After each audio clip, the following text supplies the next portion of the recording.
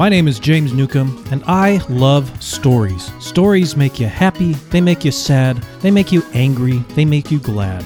But most importantly, they make you think. That's what this show is all about. It's called Nucambio, and it begins now. We stumbled on in the darkness, over big stones and through large puddles, along the one road leading from the camp. The accompanying guards kept shouting at us and driving us with the butts of their rifles. Anyone with very sore feet supported himself on his neighbor's arm. Hardly a word was spoken. The icy wind did not encourage talk. Hiding his mouth behind his upturned collar, the man marching next to me whispered suddenly, "If our wives could see us now. I do hope they are better off in their camps and don't know what is happening to us." This is from Man's Search for Meaning by Viktor Frankl, a recount of the eminent psychologist and his experience at the Auschwitz concentration camp. He continues, "That brought thoughts of my own wife to mind. And as we stumbled on for miles, slipping on icy spots, supporting each other time and again, dragging one another up and onward, nothing was said, but we both knew. Each of us was thinking of his wife. Occasionally I looked at the sky, where the stars were fading, and the pink light of the morning was beginning to spread behind a dark bank of clouds.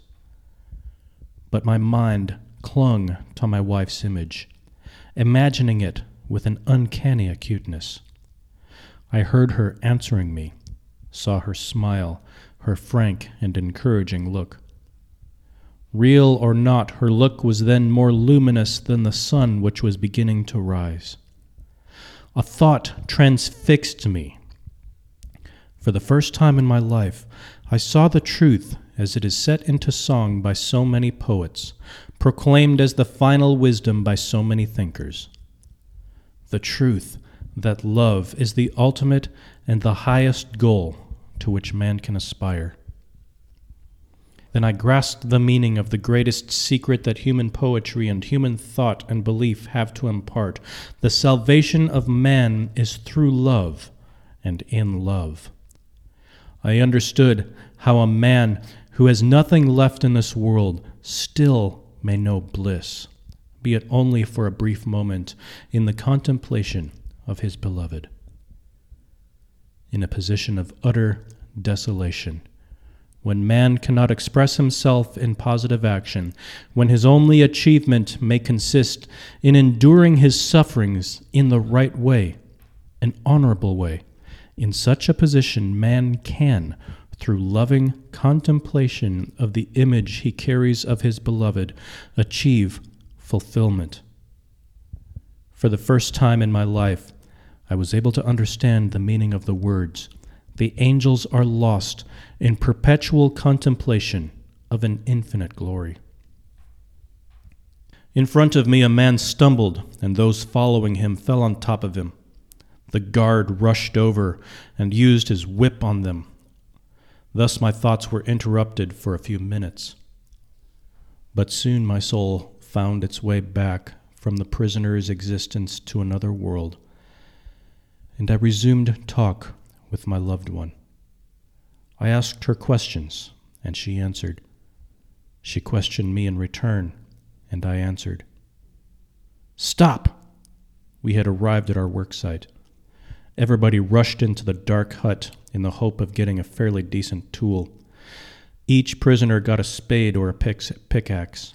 "Can't you hurry up, you pigs?" the guard shouted.